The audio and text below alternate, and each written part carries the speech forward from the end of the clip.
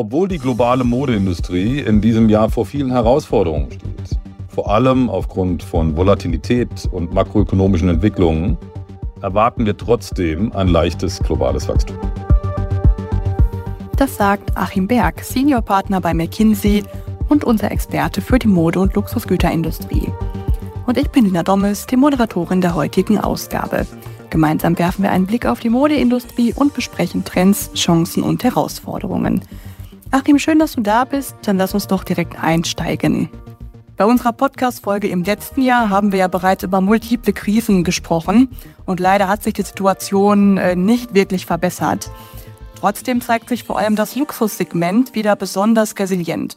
Woran liegt das deiner Meinung nach und denkst du, dass das so bleibt? 2023 war sicherlich ein herausforderndes Jahr.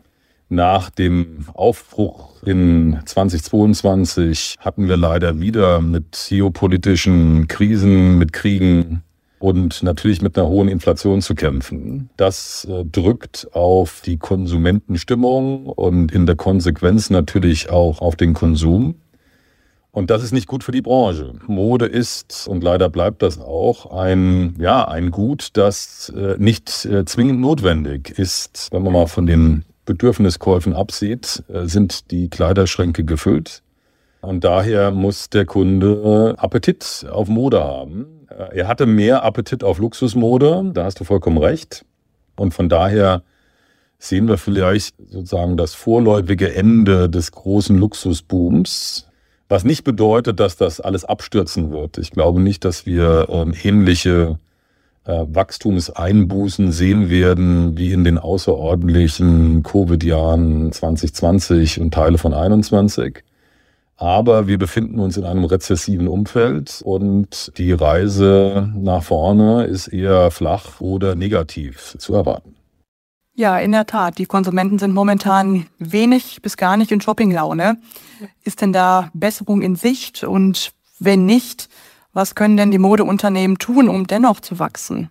Also wir haben uns viel Mühe gegeben, als wir den Report recherchiert haben und auch geschrieben haben, um hier das berühmte Licht am Ende des Tunnels zu sehen, sind da aber nur sehr eingeschränkt fündig geworden. Das schwierige Makroumfeld ist nicht nur in Europa zu beobachten, es ist auch in Nordamerika zu beobachten, es ist auch in China zu beobachten. Da sehen wir zwar immer noch Wachstum von bis zu 5%, ist aber nicht zu vergleichen mit den 8% und mehr, die wir vor der Krise gesehen haben, sodass wir sozusagen in den Kernmärkten der globalen Mode wenig sozusagen Hoffnung haben. Wir haben auch gesehen, dass die Stimmung sich auch sozusagen im Laufe des Jahres 2023 eingedrückt hat. Wir sind noch relativ gut gestartet.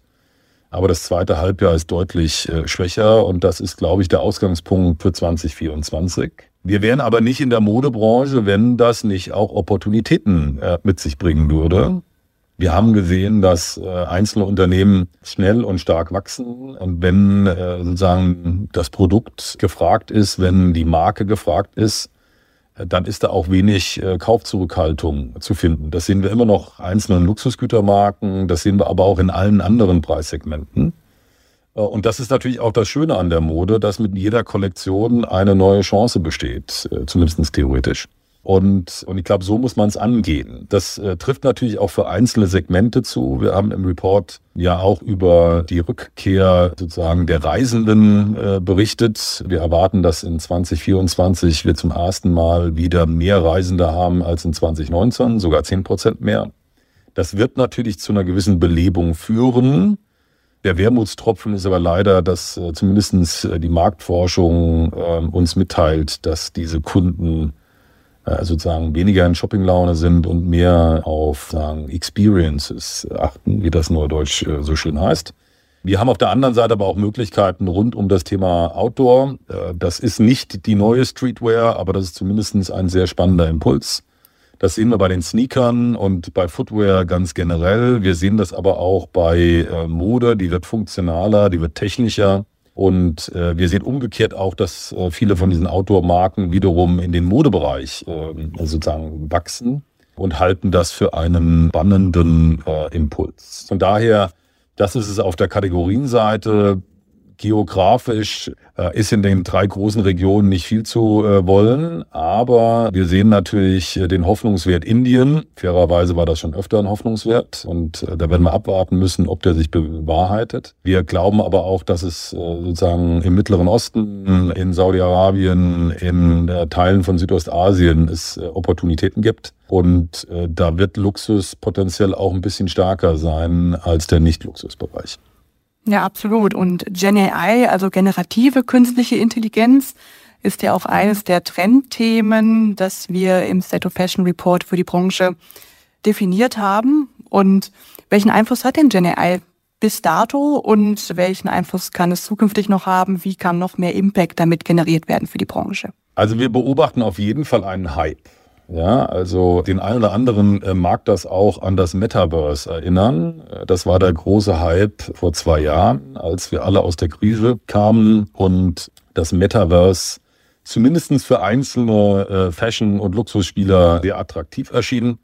Wir haben damals gesagt, das sind maximal 5% des Gesamtmarktes. Das hat sich, glaube ich, bewahrheitet. Und es ist auch, glaube ich, fair zu sagen, dass der Hype sich ein wenig abgekühlt hat. Auch wenn wir immer noch glauben, dass die Gaming-Industrie ein Potenzial für Mode darstellt. Das ist bei AI, und da muss man gar nicht erst über GenAI reden, ganz anders. Da glauben wir, dass die Anwendungsbereiche doch sehr stark sind. Ich glaube, wir haben alle schon mal ChatGPT probiert und sind überrascht, welche Möglichkeiten das bietet. Wir glauben, dass es eine wichtige Rolle spielen kann bei allen sozusagen repetitiven Prozessen. Wenn wir jetzt mal über Controlling nachdenken, wenn wir über Datenmanagement, über Analysen nachdenken. War auch ganz besonders wichtig und speziell für die Modeindustrie glauben wir, dass GenAI oder AI generell eine Rolle spielen kann in der Produktentwicklung, im Trendforecasting, generell bei der Mengenplanung, bei der Allokation. Also das heißt, die Anwendungen sind breit. Man kann auch beobachten, dass die großen und die technisch versierteren Spieler auch schon massiv investiert haben und auch erste Erfolge fahren. Aber dieses Thema wird uns nicht nur in 2024 beschäftigen, wo wir glauben, dass es einen Durchbruch haben wird. Das ist ein Thema, das wird uns auch die nächste Dekade wahrscheinlich beschäftigen und dürfte auch den einen oder anderen Kernprozess in der Modebranche massiv beeinflussen, wenn nicht sogar revolutionalisieren. Ja, spannende Zeiten voraus, in der Tat. Dann lass uns zum Abschluss noch einen Blick in die hoffentlich nicht allzu ferne Zukunft werfen. Wenn sich die Wolken lichten, die Nachfrage wieder anzieht, welche Faktoren werden Unternehmen dann besonders erfolgreich machen? Also zunächst mal sollten wir hoffen, dass es so kommt. Ja, dem ist aber auch ja meistens so. Und wenn wir uns die letzten 20, 30 Jahre anschauen, dann eine Rezession ja so eine Verweildauer von 18 bis 24 Monaten. Das sollte uns eine gewisse Hoffnung geben. Im Report analysieren wir ja auch in sehr viel Detailtiefe, wie resilient die Branche sich in Covid und in der Post-Covid-Phase eigentlich gezeigt hat. Die EBIT-Margen sind jetzt mittlerweile bei 12% in unserem Sample, also sogar noch mal 1-2% höher als vor der Covid-Krise, sodass man durchaus davon sprechen kann, dass es sehr gesunde Teile dieser Branche gibt. Es geht alles in Wellen. Ob wir jetzt das Tal der Tränen schon erreicht haben oder ob das noch ein bisschen weitergeht, das ist sehr schwer vorherzusagen. Sollten die Zinsen jetzt stetig und auch relativ schnell fallen und sollten die anderen makroökonomischen Faktoren positiv sein, dann sozusagen würde es uns auch nicht überraschen, wenn die Konsumbegeisterung zurückkehrt. Wir erwarten das nur, famous last words, eher in 2025 als jetzt schon im nächsten Jahr. Dann wird es darauf ankommen, dass die Branche auch vorbereitet ist. Und wir haben ja nach Covid gesehen, was passiert, wenn die Branche so ein bisschen aus dem Takt ist und nicht vorbereitet ist.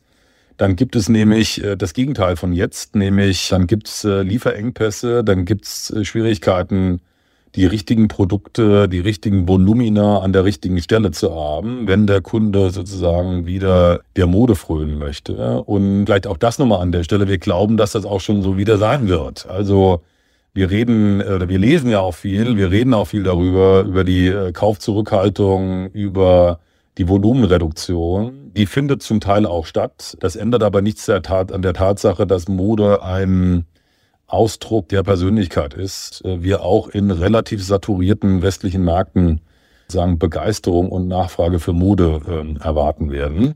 Das wird dann kommen, dann muss sozusagen nicht nur der Vertrieb vorbereitet sein, sondern muss auch die Lieferkette funktionieren. Und wir haben das ja in unserem Trend Nummer 10, dem Bullwhip-Effekt, sehr schön beschrieben.